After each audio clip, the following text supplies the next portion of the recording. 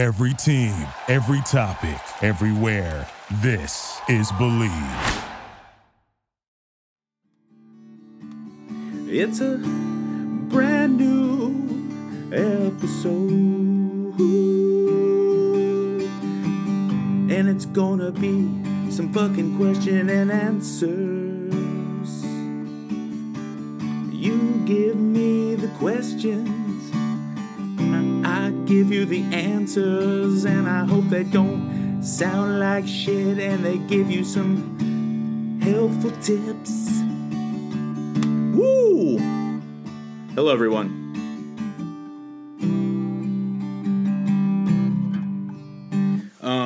Yeah.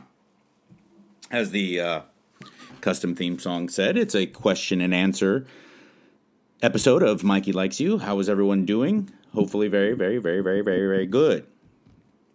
Another home edition because we are still on motherfucking lockdown. Motherfucking lockdown. So yeah, there's that. But it's been a while. I've been lucky enough to have a lot of guests and a lot of like kind of themed episodes, but it's been a while. In the words of Aaron Lewis, it's been a while since we just did a plain old Q&A, and I know a lot of people like that, or at least that's the feedback that I'm getting. So I put out the beacon for some questions, and I got some good ones. So I'll just get right into it. Hi, Mike. This is from Colleen. Hi, Mike. Thanks so much for taking questions. I appreciate all you do so much. Well, I appreciate what you do, Colleen. My question is, I like to do squats and would like to get better at them. My problem is that my low back hurts after I do them for the day, or for that day, and often the next day too. It's not a sharp pain, but a dull, sore pain, which is very uncomfortable. Do you have any advice on how I can change up the movement and or low back decompressing stretches, etc.? Thanks so much. You live. Well, if it's not a sharp pain, if you're not injuring yourself, if it's an actual soreness for like muscle fatigue, that means two things are at play here. Probably a good combination of two things. One, your low back, your erectors are too weak, and you need to correct those imbalances. It happens quite a bit. Oftentimes, someone has like weak glutes, weak abdominals, and it throws off a lot of the compound movements. But weak low back is very common, and also you're probably not squatting correctly, and that's okay. Don't let that discourage you. Don't give up, because it is that beneficial, and it is important for people to be squatting, deadlifting, all those things. Barring anything exceptional, if you have an injury or you are anatomically not set up for those. But overall, most of us get a lot of benefit out of those big compound movements, man, especially the squat and the deadlift. So if you're having trouble doing it, I recommend Squat University all the time. Squat University is fantastic. They're constantly giving out tremendous information, and you're going to learn a lot there. I'm constantly learning about my deadlift and my squat, and I'm pretty darn good. And I still, I'm not a professional. I'm not an expert at an elite level. Every one of us can learn and can constantly get better. So even if you're throwing up big weights, this notion that you're too good to get better or to refine your form, that's insane. The greatest in the world at everything all train, all work to get better, to refine their skills. Trust me, I'll never forget. Back in it's probably like 2005 or 6, Metallica did a breakfast with Kevin and Bean. And for those of you who are not from Los Angeles or not familiar with the Kevin and Bean show, it was the morning show at K-Rock, the kind of alternative rock station here in Los Angeles for 30-something years. And I was a member of that radio show. And back when they did this breakfast with Metallica, and they would constantly have these huge bands come in and play some music real early in the morning. Sometimes they'd be pre-recorded, but either way, the show was on from 5 a.m. to 10 a.m., and they'd do these breakfasts with shows. It was a live concert with humongous bands. They did U2, Weezer, Foo Fighters, everyone. Go down the list. They did it. And they did one with Metallica. And during commercial break, I'm a guitar player. I'm not a great one, but I love playing the guitar. And so I was talking to Kirk Hammett, and I thought, this is insane. I'm having a conversation with Kirk Hammett. And we were just shooting the shit. And I wasn't trying to be too geeky, and I certainly wasn't trying to bother the guy. But he was very personable, and we were just chit-chatting. Because I was running a soundboard, and it was kind of set up near him. And he started talking. He said, yeah, well, and then when I get back up to Northern California, I'm going to work on that with my teacher. And I said, your guitar teacher? He said, yeah, oh yeah. I was like, wait, you have a guitar teacher, dude? And he was like, yes, oh, of course. I mean, I can't get so, there was times in my career where I got kind of egocentric and I thought that I didn't. But he's like, it's crazy not to continually get better with your instrument and discover more and refine your skills and stuff. And I was like, man, from that point on, I kept always reminding myself, like, I was like, if Kirk Hammett has a fucking guitar teacher, then nobody's good enough at anything to just say, like, I'm good. I don't need to get better. I don't need to learn. No, you should always have an open mind to learning more. Squat University is a great place to go. Another thing is you may be low bar squatting, or where you have your legs a little wider and you push your butt far back with the bar lower on your upper thoracic as opposed to up by your traps, which is high bar squatting. It's very simple. The name is right in the title. Low bar squatting, the bar is lower on your back. High bar squats, they are up, resting on your traps, on your shoulders. Low bar squatting develops your lower back more, but it also puts a lot more stress on your erectors. So if you are low bar squatting, which is very common if you learned how to squat in CrossFit, CrossFitters like to low bar squat, or at least they traditionally teach the low bar squat. Then I would probably try to switch into high bar squatting. Also, if you are high bar squatting, do not high bar squat in fucked up shoes. Either get weightlifting shoes or squat on plates, underneath your heels. Elevate your heels. Squatting high bar is much different than deadlifting and low bar squats, where you want like a flat foot, where you see a lot of guys, even professionals, doing it in like Chuck Taylors or like Vans, or really flat shoes. Wrestling shoes is really commonly used. But high bar squats, much like the Olympic lifts, biomechanically, you do not want a flat heel. You want your heel elevated.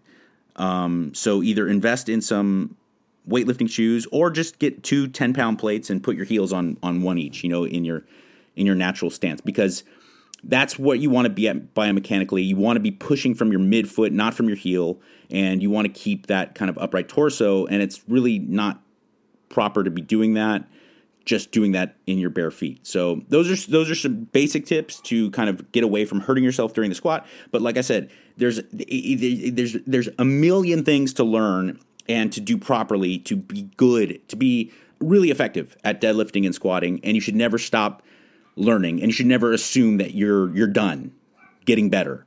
Squat University is the number one place I can recommend, but let me think of some other places. Athlete Jeff Cavaliere, actually, because he's not only shredded and lifts a lot, he has a career as a physical therapist. He does a lot of good work with getting your body in proper mechanical kind of positioning to safely do a lot of the compound lifts. So Jeff Cavaliere at Athlean X, I would recommend that. The dudes at 70s Big, 70'S Big, they are really crazy smart dudes. And then, of course, always recommend those dudes over at Mind Pump. All right, let's move on to some other questions here. I'm cutting. This is from the Crypt Keeper. Whoo, scary. Blah. The Crypt Keeper. I'm cutting. I can eat like crazy. What will keep me fuller for longer? I'm 5'9" and 190 pounds and can eat like I'm 400 pounds. Okay, so you're beefy. This is a dude. I believe, yes, it is. So you're by no means a fat dude. But you're beefy. 5'9", 190 is beefy. And I could see, I'm going through your pictures here. You're a muscular dude. You're like a husky, muscular guy. But you're no skinny mini. So you got to factor that in. You're gonna eat like a big dude, because you are a big dude, and you probably to be a big dude, you ate a lot, and your body gets accustomed to eating in a certain way. That's where the kind of the frustration and the actual discomfort of dieting comes in, is that you have to eat less than you want to eat. not only what you want to eat, like intellectually, you're telling yourself, I would like to eat more. Your body is sending signals chemically and instinctively where you're like, well, no, wait a second. I'm not done. I'm not done here. I need more. And you just got to stop. And that is, in a nutshell, really the main discomfort of dieting. But you got to get in control of that. And so as far as the key things to satiate you, I'm a big fan of black coffee. It really does blunt hunger. And it's a superfood. Don't let anybody convince you coffee's unhealthy. Within reason, obviously, you can drink enough coffee that it fucks your stomach up. But all this nonsense about like adrenal fatigue and all this, just shut the fuck up, okay? Now, if it's preventing you from sleeping, it is unhealthy because sleep is one of the most overlooked aspects of true health. So, don't drink coffee late at night or near bedtime if you're someone who sleeps in the day. But overall, day in and day out, some coffee it's really got a lot of health benefits. It's chock full of antioxidants and micronutrients, and it blunts your hunger, speeds up your metabolism, keeps your mind clean. I'm a big fan.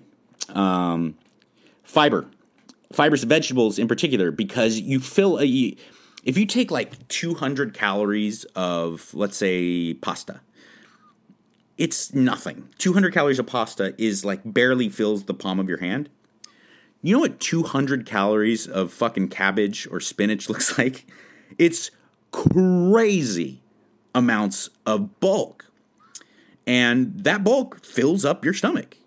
And so you get a lot of bang for your buck. Those things really, really tend to fill me up. I eat a lot of fibrous, kind of cruciferous vegetables and leafy greens.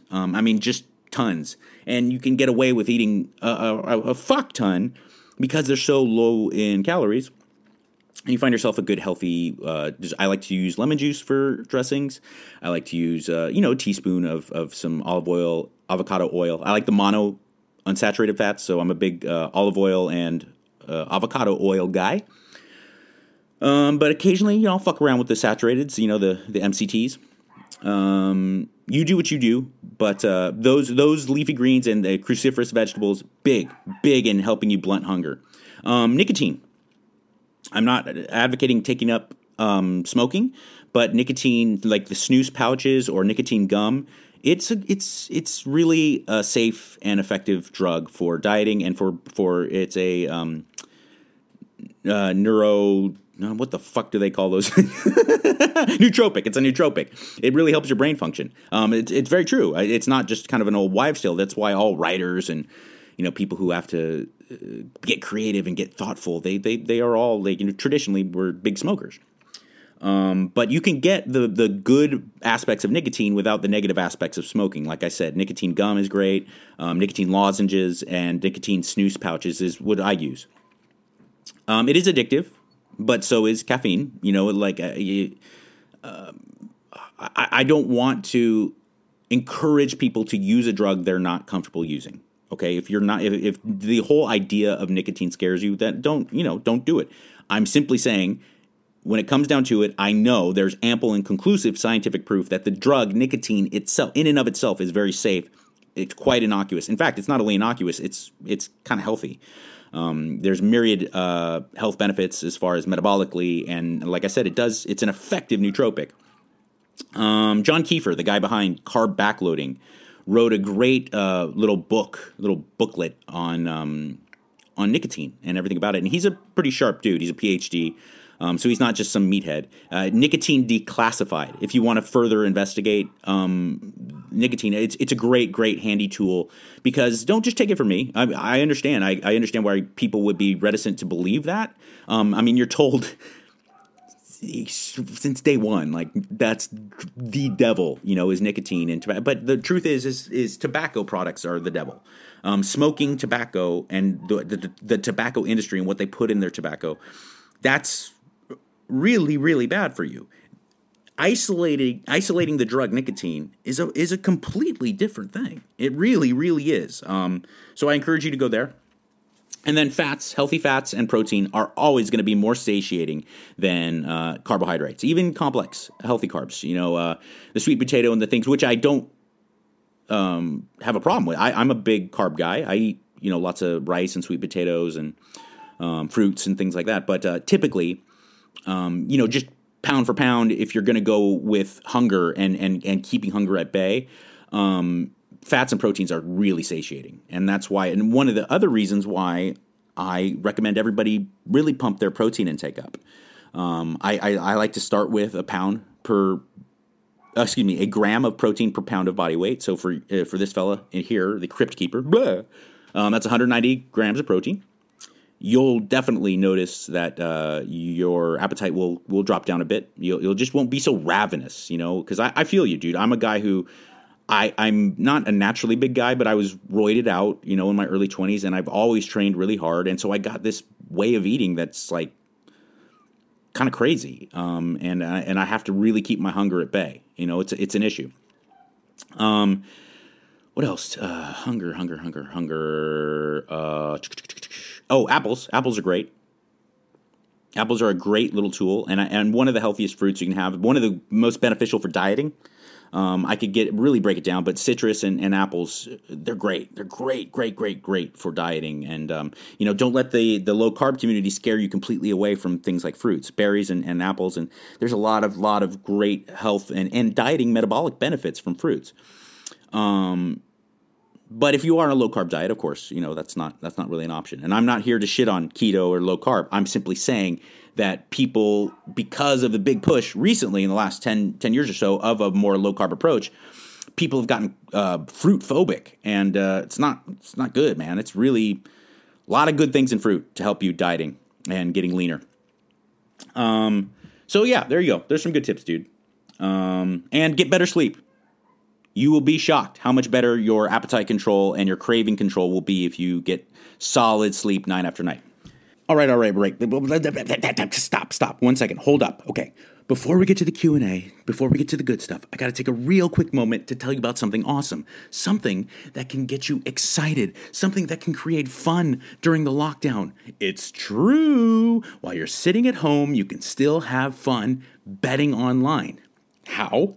With no Major League Baseball, no NBA, no NHL? Well, don't worry. BetOnline.ag has your back. NASCAR? There's NASCAR. Bet on that. Madden, NBA 2K, gaming, it's right there. You can bet on that. The UFC. Dana White does not care about the rules. He's putting on fights, and he's putting on a lot of them. You can bet on that. There's also online casino right there at betonline.ag with poker and blackjack. And coming up next Sunday, hear this. BetOnline has ex-Chicago Bulls Horace Grant, Bill Cartwright, and Craig Hodges joining to discuss Michael Jordan documentary After the Dance. It's amazing, and I do want to hear what they have to say about it. There's still fun to be had, so go to betonline.ag and use the promo code MYPOD100. That's MYPOD100 to receive your welcome bonus on your first deposit. Again, that's betonline.ag and use the promo code MYPOD100. That's MyPod100. BetOnline, your online wagering solution. This is from Laura Castaneda, 727. Big fan of your wife from Rules. What does a typical day consist of for her to maintain her figure? You live. Not to... I don't want to sell my wife out or anything, but, I don't want to say sell out. That's a weird thing. I don't want to talk out of school or say something that my wife would be uncomfortable with, but my wife is, first off, she's tall. My wife's a very tall woman, 5'9", 5'10", something like that. So she has that gift. It's a lot easier to kind of maintain your figure when you're taller. Anyone out there who's short knows that, I speak the truth. It's really tough to make because you just don't, it's kind of like, there's not as much surface area to fill in. So my wife's tall, and she is genetically gifted. My wife is one of those people. She always had now she'll be the first to admit she's let her figure go at points in her career, but she also, she was gifted. My wife has big, broad, nice shoulders and really teeny natural waist and a big giant ass and muscular thighs and stuff, so she's got genetic gifts to work with. But my wife is also really, she's pretty disciplined about her dieting. She's not as anal retentive as I am. She lives her life a lot more. But she, day in and day out, my wife eats very healthy. Very high protein with every meal. My wife is a big meat eater. I don't know if that's your deal, but my wife is, she likes her chicken and meat and fish. lots of veggies and lots of fruit. And she only eats 3 times a day, sometimes 2. My wife is not a big snacker. I think naturally she is, but she's come to realize that it just fits her better to feel better emotionally, mentally, and physically to kind of space out her meals and have bigger meals much more infrequently. I wouldn't say that she's like intermittent faster because she doesn't eat by the clock. She's one of those people like I eat when I'm hungry, and you will not see my wife like snacking. And when she does, she's like, why am I doing this? So like, as far as like what she intends to do to maintain her figure, those are the things. And then she likes lifting weights and she likes to run. My wife is an outdoorsy chick. That's the like granola Seattle side of her. She likes to go on hikes and run and stay very active. She takes the dogs on long walks pretty much every day. And I've gotten in her head about the 10,000 steps every day. And my wife does a lot of body weight and light weight training, resistance training. So that's about it. About 2 or 3 times a week she resistance trains, and then 2 or 3 times a week on top of that she does some type of like cardio.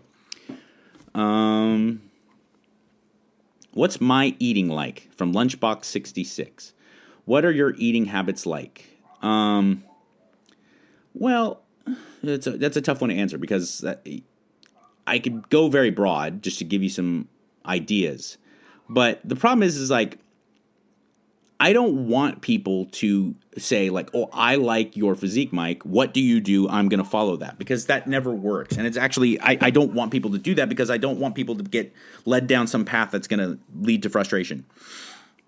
Every guy worth of salt has seen some movie or seen some athlete on TV or in person and gone, that guy looks like how I want to look. You scour the internet or you go to some fucking, Flex magazine article about like, what did Bruce Lee work out? Like, what was his workout like? What was his diet like? What is Brad Pitt in Fight Club? How did he do that? Arnold, of course, Bruce Lee, those are the biggest. Mike Tyson, another one. And, more recently, like guys like Chris Hemsworth or Ryan Reynolds, whatever. It's like, how did they get that body? Well, there's a million factors that go into them getting that body. There are going to be some like through lines. I'm sure they train like animals and I'm sure they ate really well. But everyone's body's wildly different. Almost all of the people I mentioned are genetically fucking elite. But I will tell you this. Okay, so I'll give you some background on how I train and how I eat so that you can glean some information from it. But I really, really, really, really, really, really, really recommend that you don't go, okay, what does Mike do? I want to look like Mike. Which is flattering. I see a lot of DMs and stuff like that, and that does, honestly, it really is flattering, and I love it. But I really do encourage, don't take what guy or gal A does and think like, I'm going to do exactly like that, follow that protocol, and I'm going to look like that person, because that's not the case. You don't have my training history. You're not my age. You may not be my gender. You're certainly not my natural build. I don't have a history of using steroids. You know what I'm saying? Like. You don't have my knowledge of how to apply like muscle tension and mind-muscle connection. There's just a million factors that go into it. So I have fucked around with intermittent fasting and eating really infrequently. I do like it from like a time-sensitive standpoint, but I found my real sweet spot, I should say, like where I really feel like I'm humming on all cylinders. Excuse me, is 5 times. I eat 5 times a day. 3 times I eat what would be considered meals, and 2 kind of snacky foods. Oftentimes that'll be either pre or post workout, where it's like really little, like an apple and a couple egg whites, or any type of piece of fruit, and like a really small portion of protein, 3 to 4 ounces of meat, or like 2 hard-boiled eggs, something like that. I try not to intake any protein powder or protein bars. If that's your thing, go ahead. But I just really, really believe in real food. The digestion of it, the way that your body assimilates the nutrients, I think it's far superior with real food. I eat protein at all 5 meals, except for one, which I make just fruit. And usually I'll have either like 4 or 5 ounces of something like mango or pineapple. which are great for digestion, or an apple, or some type of berries. Now, why do I do that? I eat a lot of protein. So 4 out of the 5 meals I'm eating protein, a lot of it. I'm a big believer in it. I think you should too. But I also believe that there is a time and a place to allow your digestive tract to rest. I've seen a lot of good evidence that for longevity and health, if you're going to be engaging in these protein gorging sessions for a prolonged period of time, it's nice to allow your digestive tract to get a little massage. And the all-fruit meal really does that. I learned that from a trainer that I've been working with for 20 years. One of the guys that really first helped me get into like serious bodybuilding and physique control, Alessandro Comadina, an IFBB pro from Italy. Guy's in his late 50s. He's shredded. He knows more. He's forgotten more about nutrition than I'll ever know. But he's been a real savior for me. Steve Maxwell as well always was a big proponent for the all fruit meal.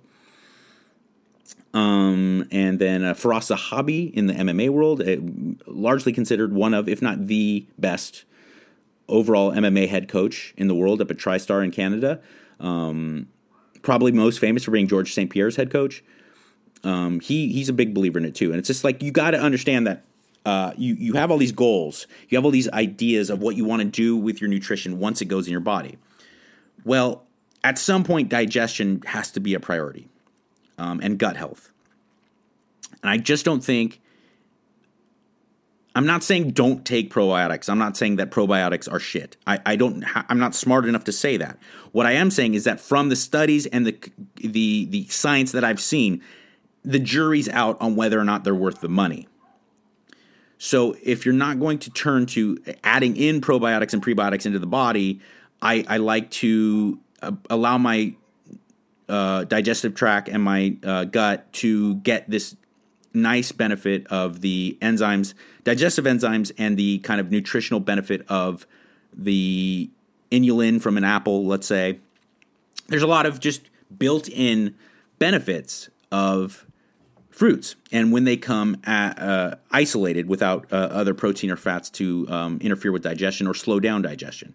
So, like I said, one of my 5 meals will be an all-fruit meal, and it's very small.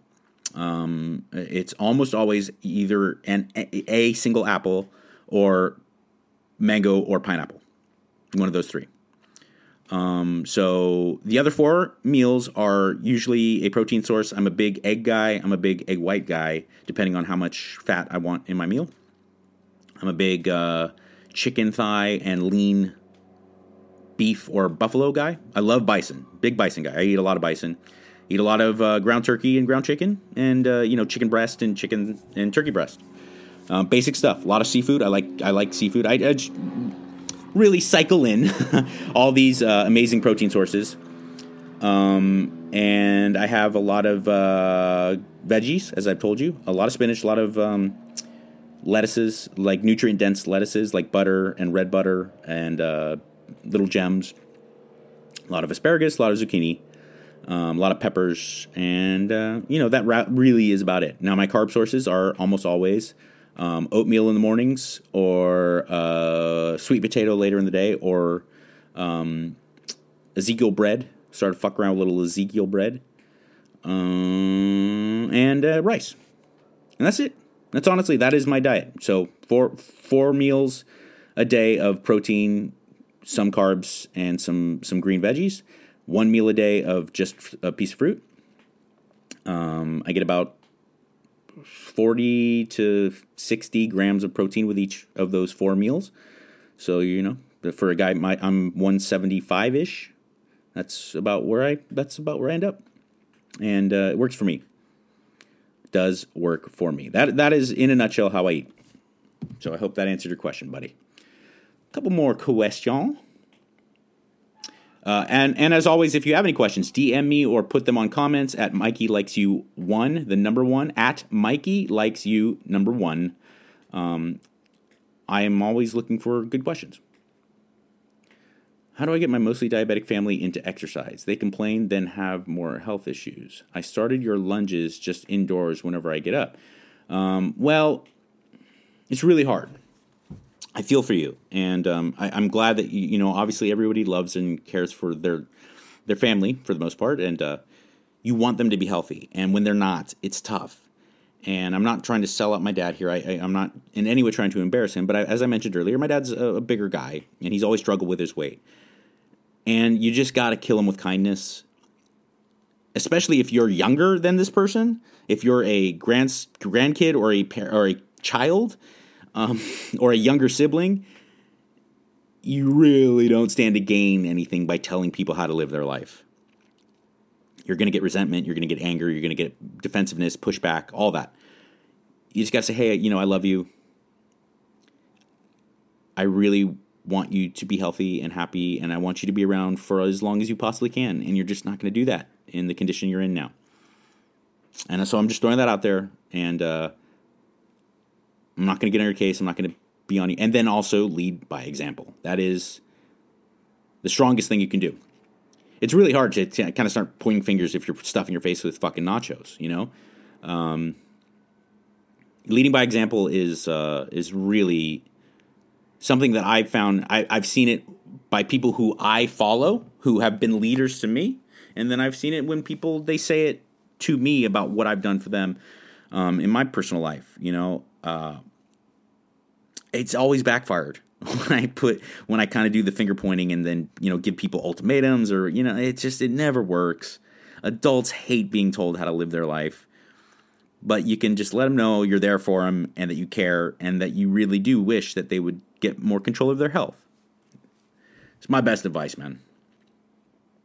What would you suggest for someone very tall and skinny trying to gain muscle mass but having issues? Any sort of workouts or nutrition advice would be amazing. Also get Rudy on that podcast somehow.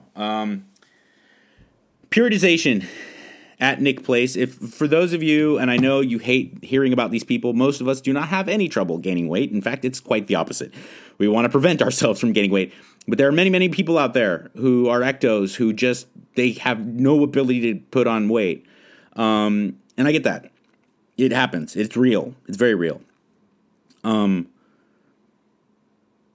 everyone gains weight in a caloric surplus. Some people need more of a caloric surplus than others. Well, no, I shouldn't say that. Everyone gains weight in a caloric surplus. That's it. That's basic biology. Can't tell me otherwise. The problem is that some people have a genetic makeup where their caloric baseline is so fucking high that they just can't do it. And we all know those guys and gals that you seemingly eat like crazy and they don't gain weight. Well, that's because their basal metabolic rate is really high. And maybe they train a lot too on top of that. You just got to keep pumping up the calories. Really healthy fats are going to be huge for you because they're so calorically dense. I used to know a guy who was really, really, really thin, and he used to drink with his meals, with his, he would have a lot of fattier cuts of meat instead of I tend to lean towards leaner cuts of meat. But let's say, for instance, I eat a lot of flank steak or ground, 10% ground beef.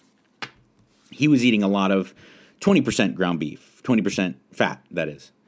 And he was eating a lot of ribeye and instead of flank, and just the fattier stuff. And he would just guzzle coconut milk, Udo's oil, heavy whipping cream.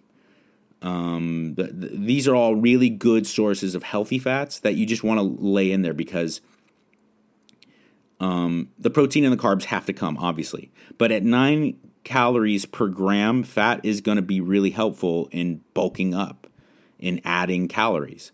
So don't fear fat. Healthy fats are great. Less fibrous sources, because when you're eating so much, Stan Efferding talked about that, the guy behind the Vertical Diet.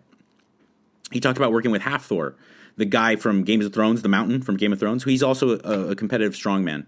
And he was working with him, and the guy, once they switched him to eating white rice instead of brown rice and less fibrous vegetables, he could digest a lot more food and get a lot more food in. So white rice is huge for gaining muscle mass. That's a great carb source. Now you may be saying, hey, wait, earlier in the episode, you recommended lots of fibrous vegetables and lots of fibrous sources of carbs. Yes. for someone who's trying to control their eating. For someone who's trying to knock down how much they're eating and they're intaking. Great idea. But even you, the person who's dieting, you can take in too much fiber. It happens a lot because people hear the word fiber is healthy. They hear fiber is healthy over and over again. And there's too much of a good thing with fiber, a lot. And it can really interfere with digestion. But, 25, 35 grams of fiber a day is going to be help you with your overall health and help you with your dieting because it will keep you full. That being said, if you're trying to eat 5,000 calories, like this guy who's really tall and really skinny, and he's got to gain weight, if you're eating 6,000 calories and you're getting carb sources from fibrous sources, you're going to be farting all day and you're not going to be able to eat enough. Eventually, you're just not going to be able to stuff yourself.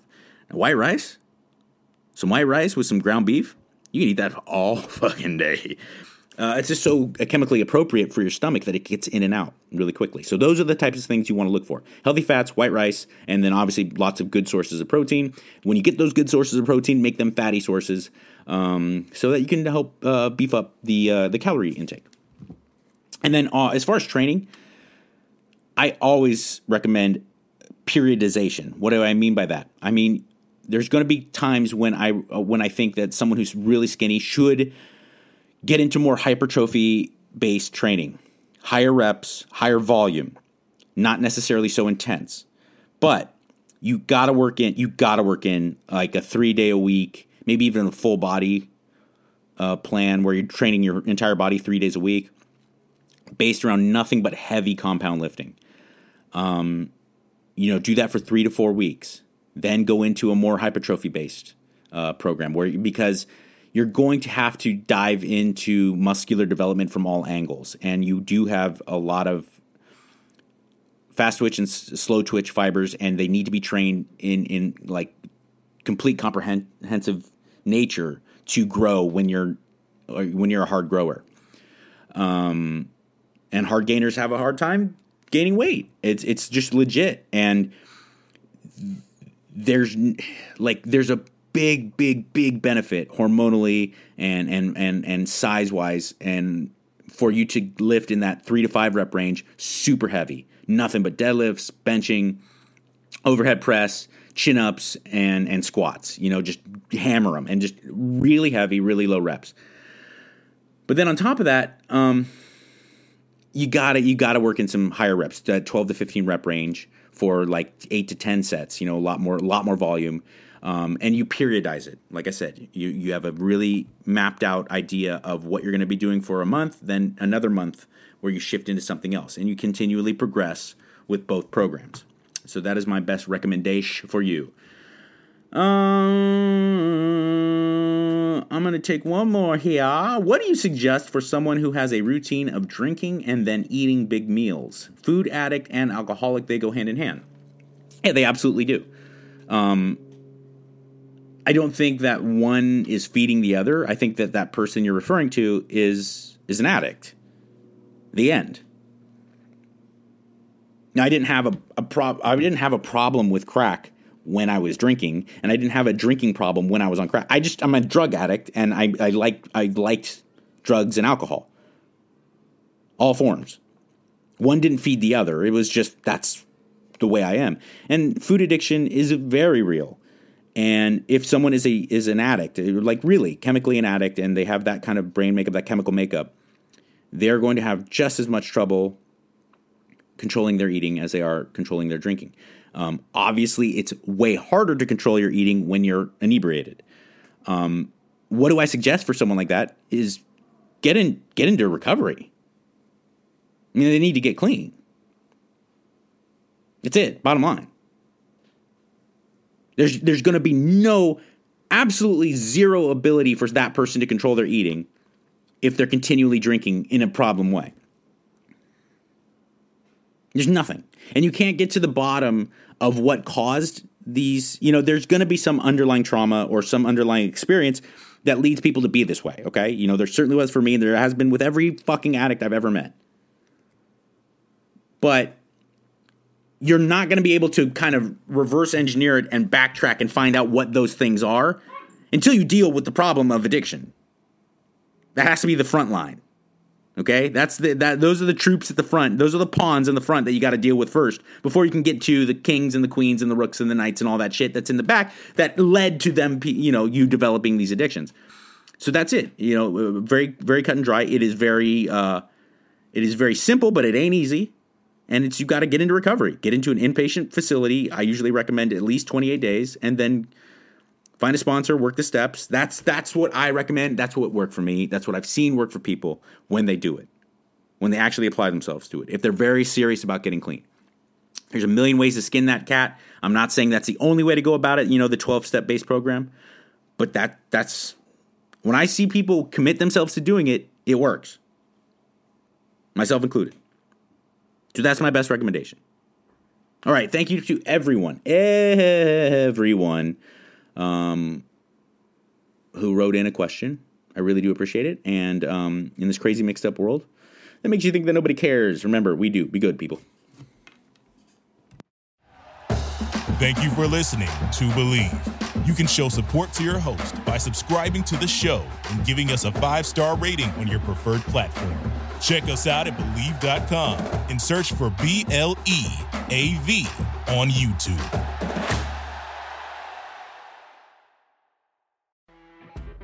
When you're listening to a true crime story that has an unbelievable plot twist that makes you stop in your tracks?